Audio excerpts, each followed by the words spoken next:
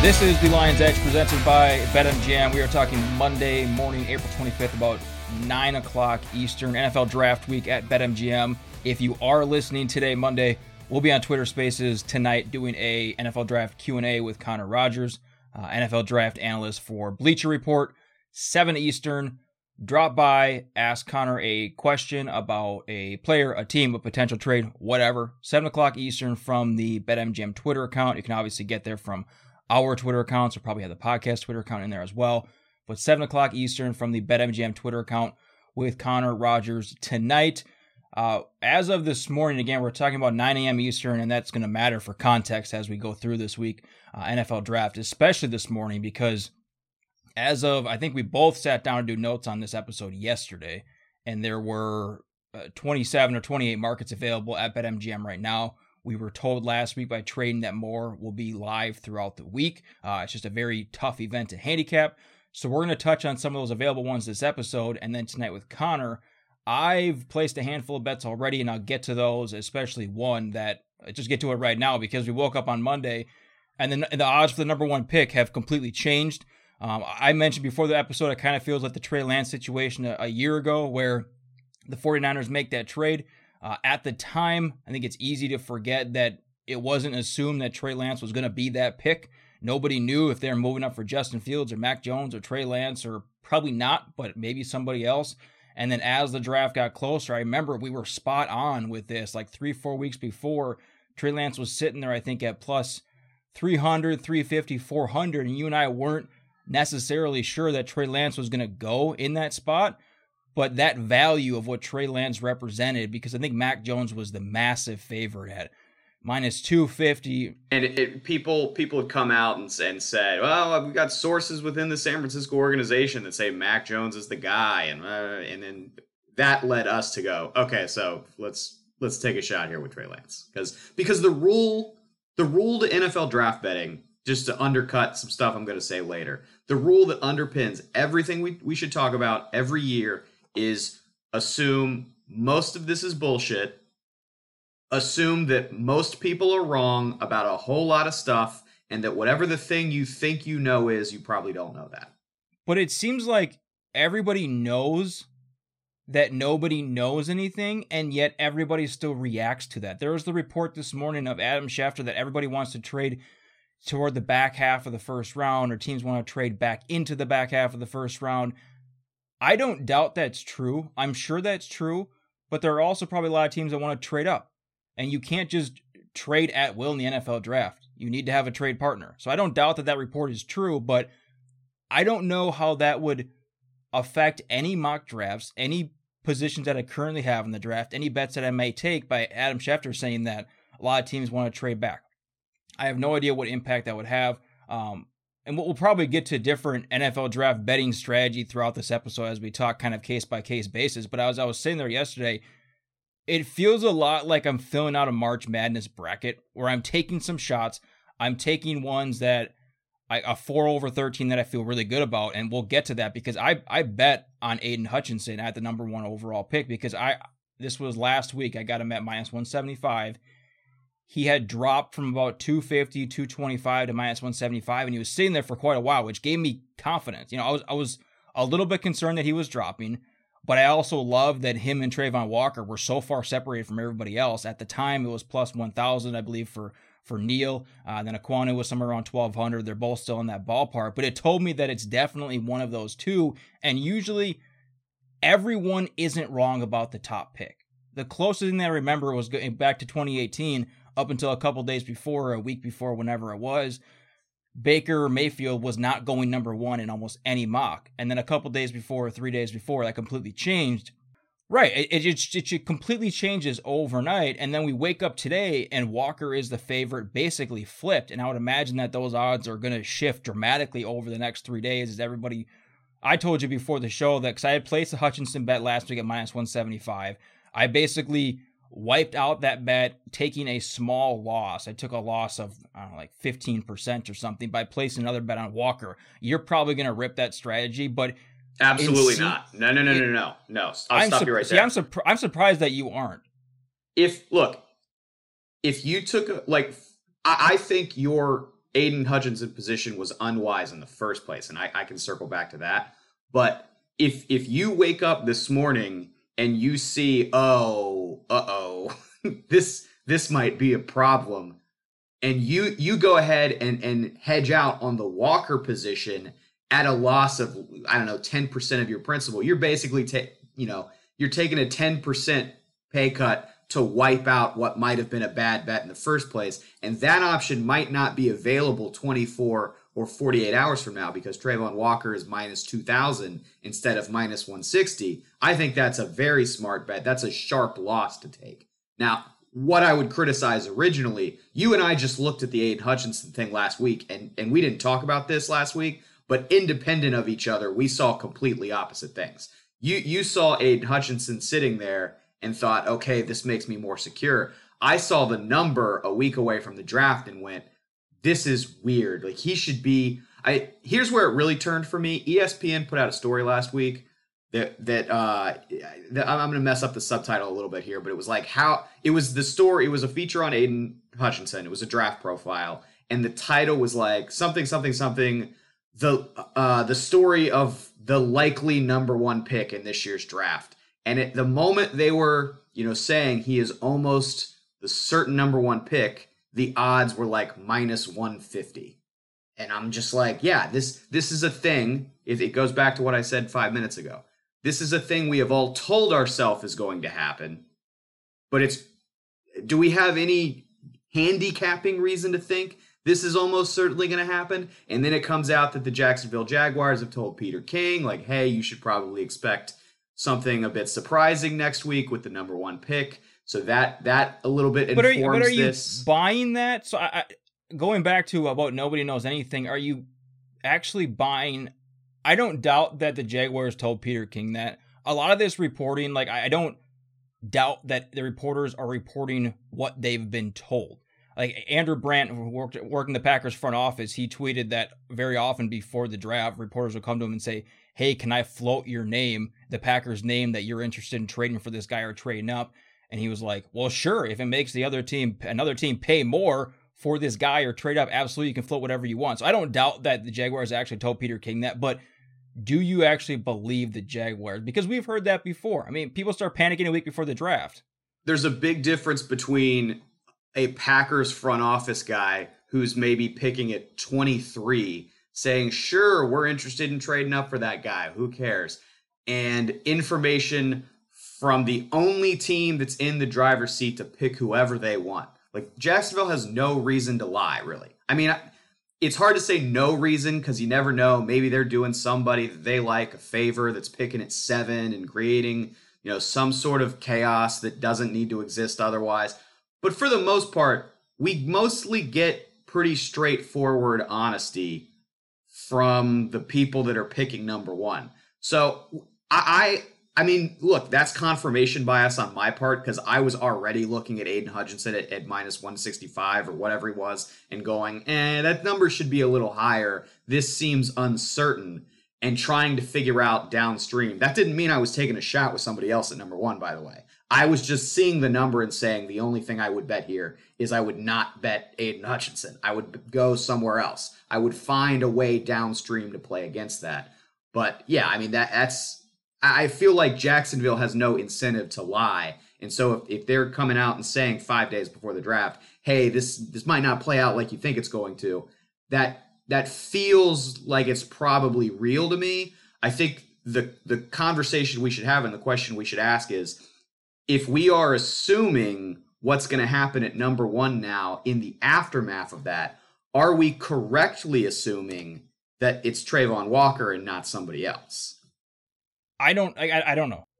Actually, I don't even know if we need to keep pounding this conversation now that I think about it, because I mentioned that it kind of feels a lot like the Trey Lance situation where going into the draft last year, it always felt like that was a possibility. Like, we knew that Trayvon Walker was a possibility. When I placed the Aiden Hutchinson bet, I wasn't placing it knowing that this was an auto win for me. I was placing it knowing that this sure seems kind of like a coin flip. Not even necessarily a coin flip. Aiden Hutchinson 60-40. I thought the odds reflected what that was. And because that almost everybody isn't always wrong, I felt comfortable placing that. And let's be clear here. I'm not placing a ton of money on NFL draft bets. No, I these are like half units, if right. that. These are fractional units. Correct. Even at the minus 175. I mean, we'll get to Chris Olave at plus 1,600, and then I have another one I want to talk about at plus 8,000.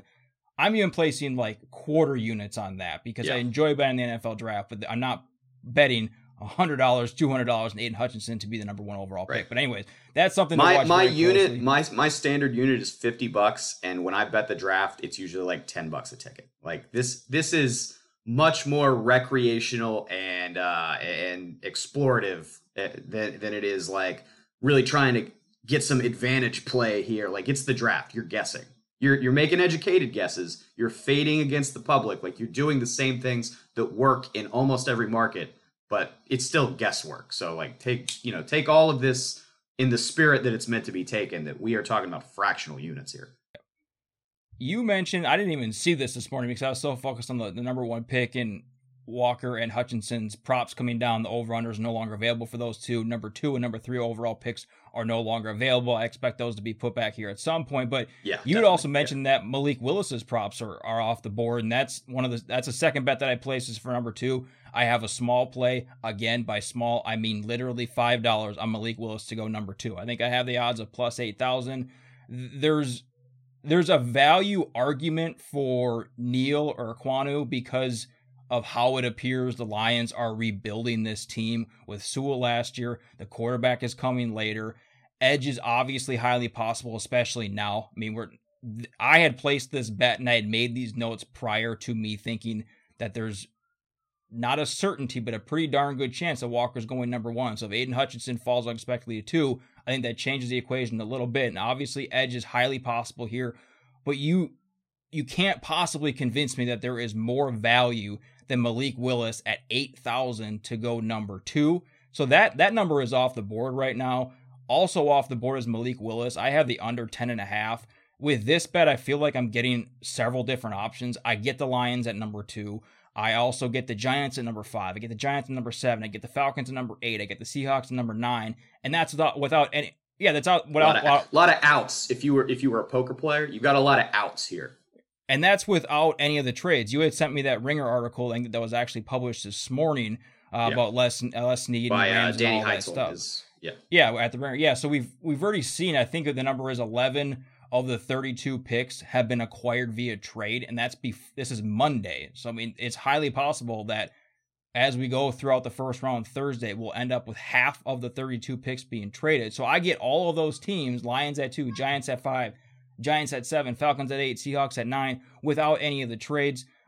They're putting, despite Malik Willis's props being down, we still have the first quarterback selected. We were talking about that this morning. Malik Willis minus 155. That's moved just a tiny bit. I don't have the exact number, but I think it was at minus 150 yesterday or a couple days ago. So that's at minus 155. They're putting Willis as the clear favorite to be the first quarterback selected. Not a heavy favorite. It's very similar to where the number 1 pick odds sit, with Willis at minus 155, Pickett at plus 130. So he's not the heavy favorite, but he's very much the clear favorite. He's the only one with minus odds. So if you're going to give me 8,000 for the Lions to say this is our guy right now, as opposed to Walker or Hutchinson or an offensive tackle, I'm more than happy to take that. I'm guessing that you're not on this position, but I'm pretty certain you see what I'm going for with the value of this bet. Absolutely, yeah.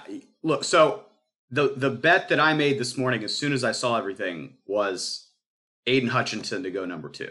So that was my position. That was how I capped it. But you have like a flawless handicap here. And to your point, Malik Willis, his odd. I mean, you just talked about his odds to go number 1 and how he's now minus 155, the last number we saw, and all that. But his odds specifically to go number 2 got adjusted all the way to 8-1.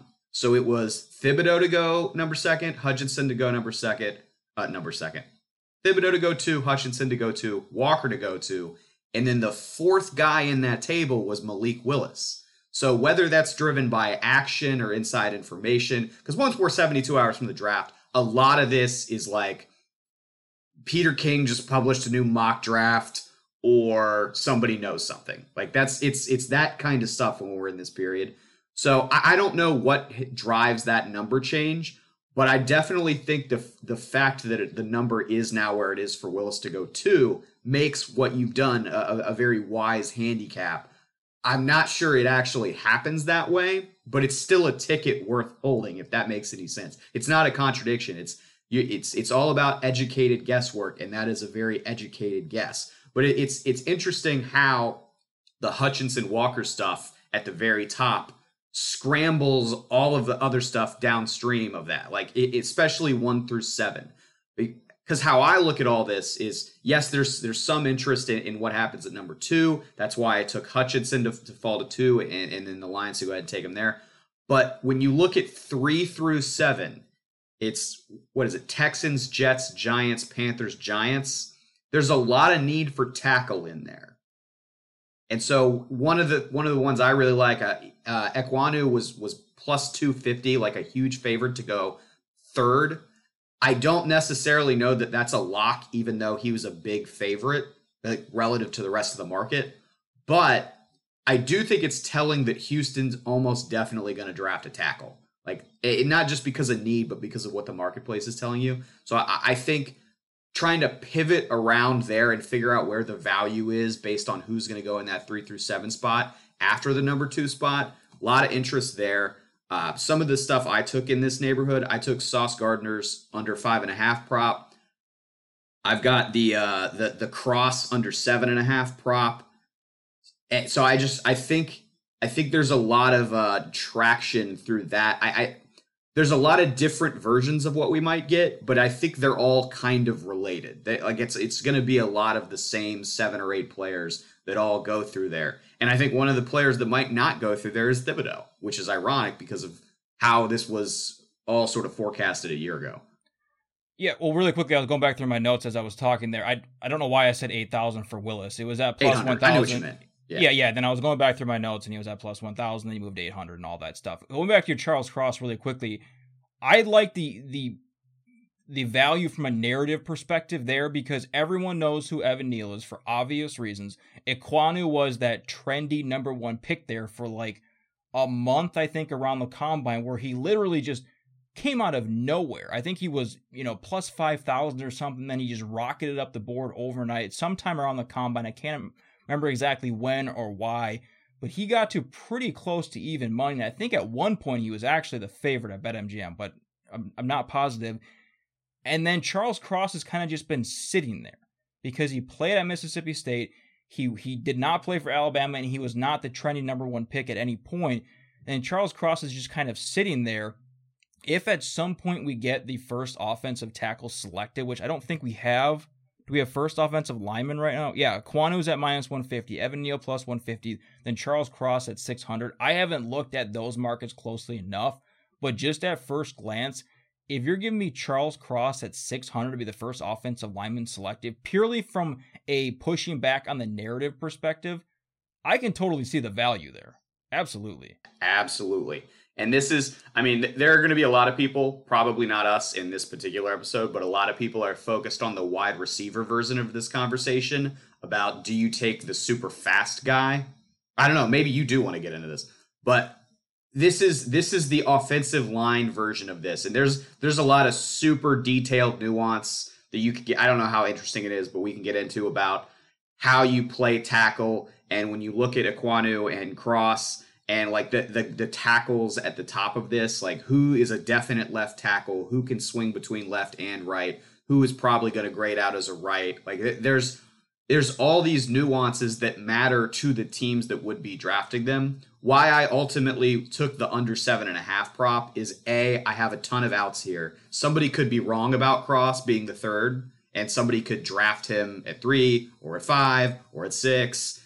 But ultimately it's just, I've got a lot of outs. The Giants can do something at 5 and then completely, have a whole nother bite at the apple at 7 and go ahead and take him. So it's just a lot of options there. That's why I like that one. Sauce Gardner just felt like somebody's going to take him before 5 or before. It's just, he's too good. He's at the top. He's minus 500 to be the first corner, which is pretty impressive when you consider who the second corner is. So it just feels like he's going to go really fast, and he's going to be in that Houston Jets Giants mix somewhere. The Gardner one scares me because of what you just said about offensive tackles and also edge. And I don't know like where Malik Willis plays into this because yes, I think he could go to the Lions at 2, but I'm not betting on. Well, I am betting on that, but I'm not banking on that happening. There are too many other players that could go in the top 5 that would then push Gardner down. I completely agree that any of those teams, well, with the exception of probably the Jaguars, I don't know if the Lions are going to reach and take him at 2. Speaking about the reach thing, I think that's an interesting thing we can probably talk about. What we consider a reach is not really considered a reach by most teams because ultimately we don't know what an actual reach is. Kind of like going back to your offensive tackle. We talk about this all the time. There are so few people out there that understand film, especially for offensive linemen and what teams are actually looking for in different techniques. And we can all throw around the buzzwords like zone blocking scheme and swing tackles and all that kind of stuff. But ultimately, you and I don't have a clue what individual. I don't know what the Texans' traits are that looking for in an offensive lineman. However, the idea of a reach, well, like, this guy got mocked at 8 and they took him at 6. That's a reach. Like, come on, that's not how this works. Like, so describing anything as a reach in actual draft terms is kind of a mistake when you're in this zone. I'm thinking of it purely in the economic sense of betting the draft. If this guy is slotted to go 7.5 and somebody's thinking about taking him at 3, I think that creates value for us in this specific market of betting draft positional props. I've had to wait about 20 minutes to get to what you just mentioned, the whole Chris Olave, first wide receiver, speed thing drafted. I have Olave at plus 1,600 to be the first receiver drafted. That's bumped down a little bit. I took that probably a couple of weeks ago now. Right now it's Garrett Wilson minus 200, Jameson Williams plus 200, Drake London plus 225, Treylon Burks, and Chris Olave at plus 2,000. And then your boy Christian Watson and everybody else is down there, 5,000, 6,600, etc. And this is purely a historical bet because you go back, last year was a little bit different with Jamar Chase, consensus number 1 receiver, could do it all that kind of stuff. But going back to 2020, Ruggs went first. Definitely not considered the top wide receiver prospect widely by the public and pundits and all that kind of stuff. 2019, Marquise Brown went first. Wide open wide receiver class. The speed guy wins over N'Keal Harry. He wins over DK Metcalf and all those other guys. A little bit of a different deal, but a completely wide open wide receiver class. 2018, DJ Moore. Not a blazing speedster, but he's still a speed guy that wins out over Cortland Sutton, over Calvin Ridley. 2017, John Ross was the 3rd wide receiver off the board, but he still goes top 10 behind. It was Corey Williams, and I just clicked out of it, Mike Williams. I still think that's a point in my favor, that John Ross can go 9th in a draft that had other receivers that were more productive than him. Going back to 2016, Corey Coleman goes first, another speed guy. Will Fuller right behind him as a speed guy over Josh Doxson. Laquan Treadwell, I mean, you and I know Big 12 football very well, and to take a guy like Corey Coleman, whom was productive at Baylor, but over a guy like Josh Doxson, who ended up being a total bust. But the point being is that we had 5 straight years before the whole Jamar Chase thing last year. 5 straight years where arguably the top receiver or in the draft, the highest selected receiver in the draft, was not the consensus top receiver prospect with the exception of 2017, but that was the John Ross year. It's really hard to compare prospect rankings and predictions year to year because we have no idea what every single team thought about every single prospect. Were the Bengals the only team on John Ross? Were the Raiders the only team on Henry Ruggs? We have no idea, but I think it's very clear that teams will reach for these players. And again, going back to the reach thing, in the public's opinion of a reach, what all of us idiots to consider to be an actual reach. When teams do that, it's almost always for a speed guy. Like, they're never reaching for Cortland Sutton. They're never reaching for DK Metcalf or Michael Thomas was in that other draft. He's gone down, like I said. He's now at plus 2,000 to be the first receiver off the board, which I don't think I really have an opinion on that. Going from 1,600 to 2,000, I'm not super concerned about that bet. It's not necessarily a lottery ticket bet, but it's pretty close to it. If he skyrocketed to plus 200, yeah, I'd feel really good about that. But dropping from 1,600 to 2,000, I just don't care at all. The point being is that NFL teams so easily fall in love with these guys that have blazing speed. And that's not discounting what Chris Olave can do. I mean, he's an elite route runner. He has good hands. He has production. He has all that kind of stuff. So I feel like that stuff is just a bonus that if one team, I have no idea if the Raiders were the only team that fell in love with Henry Ruggs or the Bengals were the only team that fell in love with John Ross. I just need one team. We go through all these NFL draft props where we say we have an out here, we have an out here. One of these 4 teams could take whomever. I only need one team to fall in love with him, and I feel like if you're giving me $1,600 to place $5 on it, the value there is one of my favorite bets in the entire draft. Yeah, totally agree with your handicap, given that a lot of this is an exercise in risk versus reward. So, like, do I think this is going to happen? Absolutely not. But is it worth the risk based on the massive payout that you are getting offered with this ticket? I think absolutely. It's kind of the same. But I mean, going back to the March Madness, is it me picking a 14 over a 3 where you, right, Chase Kitty, are never going to do that when you're betting on the sports book, but in your bracket, you might do that. Yeah, it's exactly what it is. That's a great comp. And so I think this is a good buy from you. Where I'm concerned in the more reality-facing side of it is, why is Garrett Wilson minus 200? Because we talked a little bit earlier about the effect of mock drafts in the betting marketplace. Like, there is some realness to that, where mock draft, because this is something that's so esoteric in the draft and how people make evaluations and ultimately make picks, the marketplace is kind of heavily shaped by public perception, which is in turn heavily shaped by mock drafts. So it's not a coincidence that right after all these mocks start doing something different at number 1, all of a sudden Aiden Hutchinson's odds are a little bit different.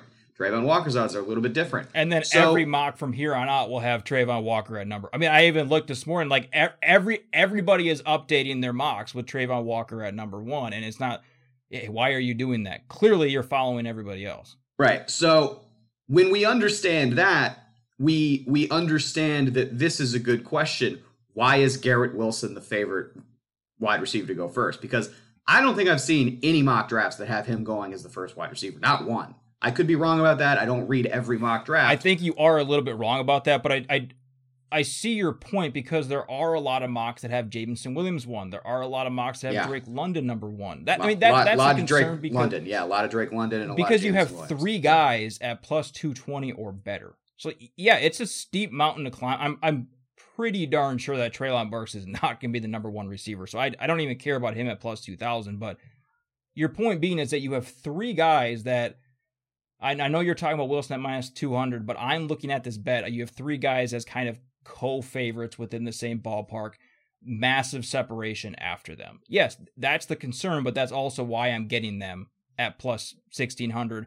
That's also why in a 14 over 3 matchup, whatever the numbers were, they win, 88% of the time. That's why you're getting the value of that player.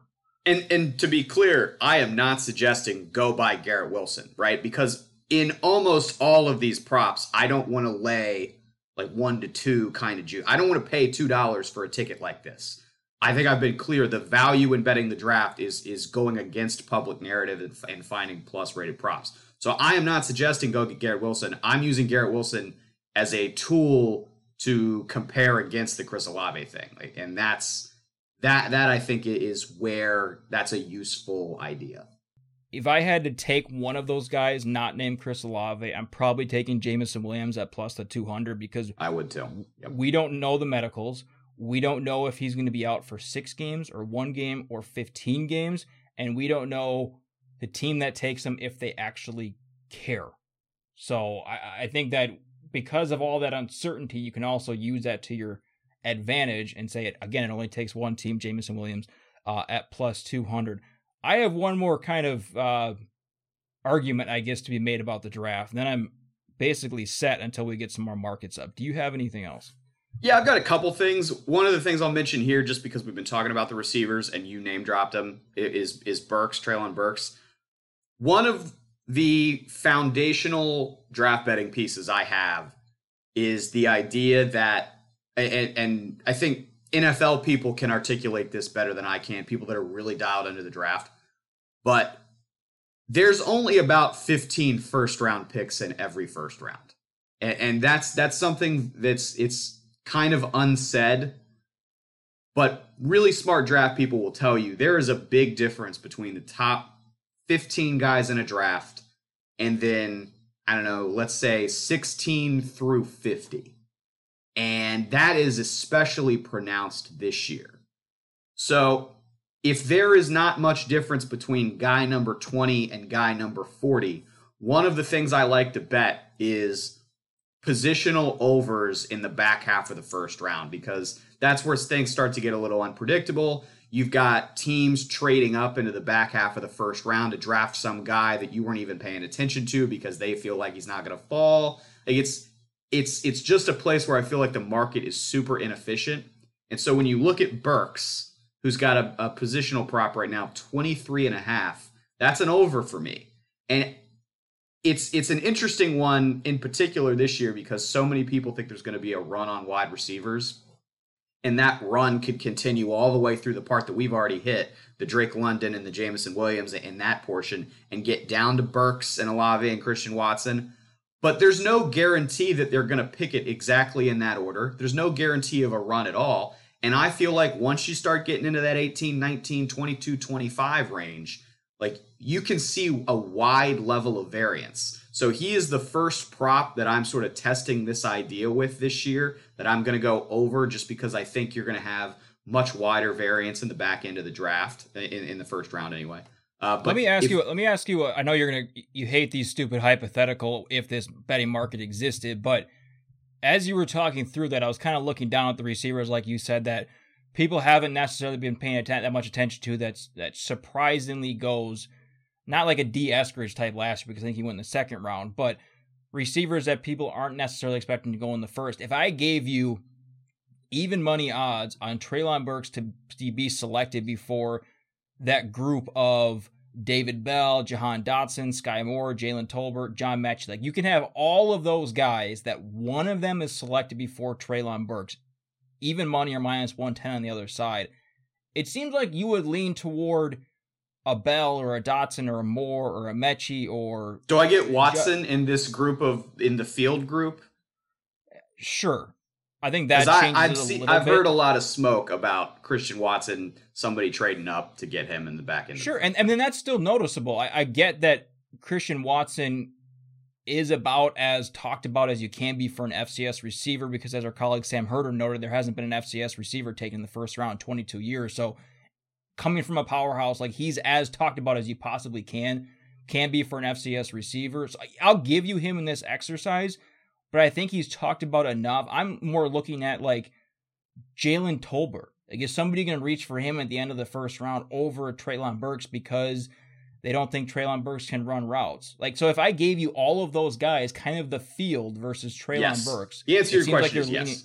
Yeah, so it seems like you're leaning toward that direction. Yeah, because you just expect, I think, chaos when you get into that back end. So yeah, I mean that's something I would look for, and I'm hoping we get to see some more of these sort of back end of the first round props because I think they are highly, highly exploitable, and I'm assuming that's why we haven't seen a lot of them is because the traders and the people that set the lines kind of understand the same thing that I'm getting at here, that this is an area that is ripe for total chaos and people moving up and people going back and all sorts of, people that are graded in the second round, people trading up to draft them at 27 and that kind of thing. So I'm kind of cynical about the idea that we're going to see some more, but I really would love to see some more. You mentioned you have a couple more. What do you got? Yeah, I mentioned that I have the Thibodeau prop. Just to spell that out, I have Kayvon Thibodeau over 4.5, plus 120. So his draft position over 4.5. I have Kenneth Walker as the first running back to get drafted at 5-2, and that it's another one of those. Everybody's just assuming Breece Hall is the guy, and I just think, should we make that assumption? And Hall's awesome. We watched him at Iowa State. He's great. But I think you can make the argument that Kenneth Walker is just as pliable as him. Like I think he can do a lot of things. He's a Big Ten running back. I just think he's if you're telling me like, what's Breece Hall's definitely the guy, and he might even go in the back end of the first round. Somebody might trade up to get him, and all these things. I just challenge that assumption on its face. It could totally end up being fine, but I'm taking a shot with Walker and sort of this contrarian. I'm not going to buy into the same assumption as everybody else. The other thing I have, and I already have this ticket, it's already done. Kyle Hamilton under 11.5. And I have heard a lot about Washington taking him specifically because they need both a linebacker and a safety, and he can kind of, he plays that very in vogue rover hybrid position that you could slot him in kind of either place depending on the scheme and what you're trying to, do defensively. So I think that makes a lot of sense, and I think the number itself is I think it's a sharp number. That it was set very intentionally at 11.5 because it seems like Washington is sort of the stopgap there, and if somebody's going to take him, it might be Washington. I've seen him mocked higher than that, but it feels to me like Washington is the spot. And it does, like, to add some context around that, we haven't had a safety go that high since Jamal Adams in 2017, where he went 6 or 8 or wherever the Jets took him. So it is kind of unusual. Usually you don't see a safety off the board until 18, 22. Like, it's usually a playoff team that's drafting them and like wants to find some sort of playmaker on the back end of the defense. So it is unusual to see a safety picked this high, but the book is telling you within 11.5 draft spot that, maybe this is that high for a reason. I refuse to believe that many teams would pass on an elite playmaker in the secondary. And I get that I haven't taken this prop yet, but I'm highly likely to take it. We could get burned if multiple QBs go in the top 10. Maybe a receiver or two goes in the top 10. Maybe Wilson gets up there. Maybe you get that one team that likes Jameson Williams. All the edge rushers up there too. All the offensive tackles. Maybe Quan O'Neal and Charles Cross go in the top 10. But as you start, I listed off like 4 different things. It's just too many ifs to take the over here. I think that if you want to pass on this prop, that's fine. I don't know how you take the over. I think that you're asking for way too many ifs. If you're going to take a side on this, it absolutely has to be the under 11.5. I think that opened at 10.5 and then went up to the 11.5. The only other thing I have here is using the NFL draft invite list. I don't know if we talked about this last year, but I think it came up at some point offline. Looking hard at odds involving players invited to the draft, specifically guys that you're a little bit surprised by. And each year the invite list comes out a few weeks before. Okay. I always think back to Keanu Neal, the fringe invite in 2016. And then we're all sitting there wondering if Neal's even going to go in the first round. So he can be sitting there all day and come back on Friday, which the NFL doesn't want. I get that kind of makes for good TV, but the NFL ultimately does not want players just sitting there until Friday. Neal goes 17th to the Falcons. And then when the invite list comes out this year, 2 guys perfectly fit in this, Matt Corral and Kyler Gordon. And players fall beyond our expectations every year. Obviously they do. And some players reject invitations, which leads to lower tier players going because the NFL wants a certain number of players there and all that kind of stuff. But Corral and Gordon were invited for a reason. And even though their props aren't available, I'm going to be watching very closely if and when the props are released for Corral and Gordon, especially Gordon, because I agree, especially Gordon. Matt Corral's a quarterback. There's some sex appeal, but Gordon is very interesting. Right, he's an SEC quarterback. His head coach is loud. He was in the Heisman race. You had like your entire house on Matt Corral and everything about Ole Miss football this year. But how much time did we spend talking about the actual football aspects of Washington the last 2 years? We were all over the Jimmy Lake stuff. You were on the Jimmy Lake stuff before he even coached a game. But what average bettor is super aware of Kyler Gordon? Yeah. Just because of what Washington football has looked like the last few years, even going back to Chris Peterson's final year. I mean, that was a very mediocre, sub 500 in Pac-12 play program in his final year. And then you have the last 2 messy years. What Gordon's invite felt like was when you being Chase spot a fishy number and you lean into it. Absolutely. Yes. You say this spread feels weird. And I get that you get burned on that sometime. Like you talked with the South Dakota State Providence thing a lot, where that number felt so weird and you were going to lean into it. The book put it there for a reason, that fishy number, and more often than not, you lean into the fishiness and take it. That's how I feel here, because I was absolutely floored by Gordon's invite. I'm very curious what his over-under is. I'm very curious if we get an over-under on Washington players in the first round, because you have McDuffie there, who seems like he's probably going to go in the first round. So maybe we'll get a market on Washington at that 1.5. Maybe we'll get a first-round number on Pac-12 players where the public isn't going to include Gordon in the equation. Maybe they didn't look at the draft invite list. Maybe they didn't watch Pac-12 football.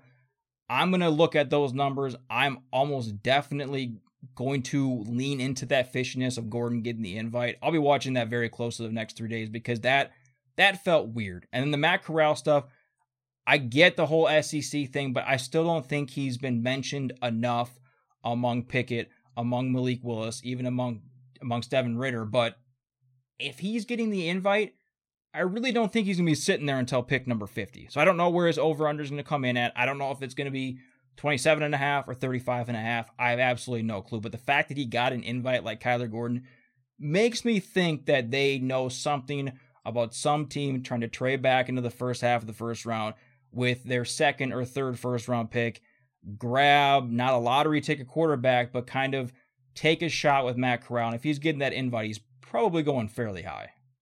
Yeah, and there's been a lot of mock draft smoke from the, like, if you don't understand how mock drafts work, there are definitely assholes out there that you're just like, I think this guy is going to go 8, and fine.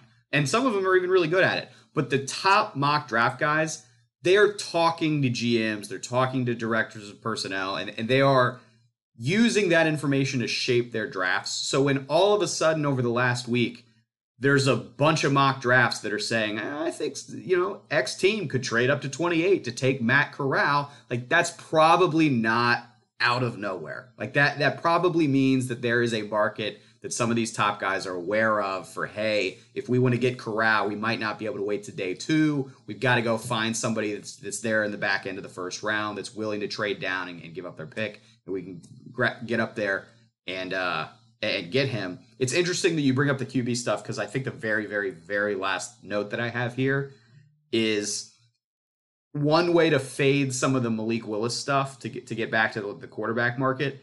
Kenny Pickett's draft position prop has gone in the last few days from like 23.5 up to 12.5.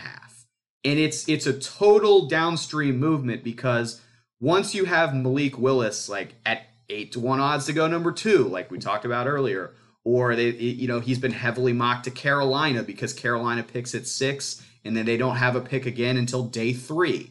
And if they're going to take a quarterback somewhere, they pretty much have to do it at 6. So the more market pressure that gets on Malik Willis going this high, you have to adjust Kenny Pickett's props because the marketplace has changed. But I feel like this is a fade target because some of the Willis stuff is based on assumption. You are guessing that somebody's going to reach. I think we would agree, all the reach stuff aside that we talked about earlier, Kenny Pickett at 12 would probably be a reach.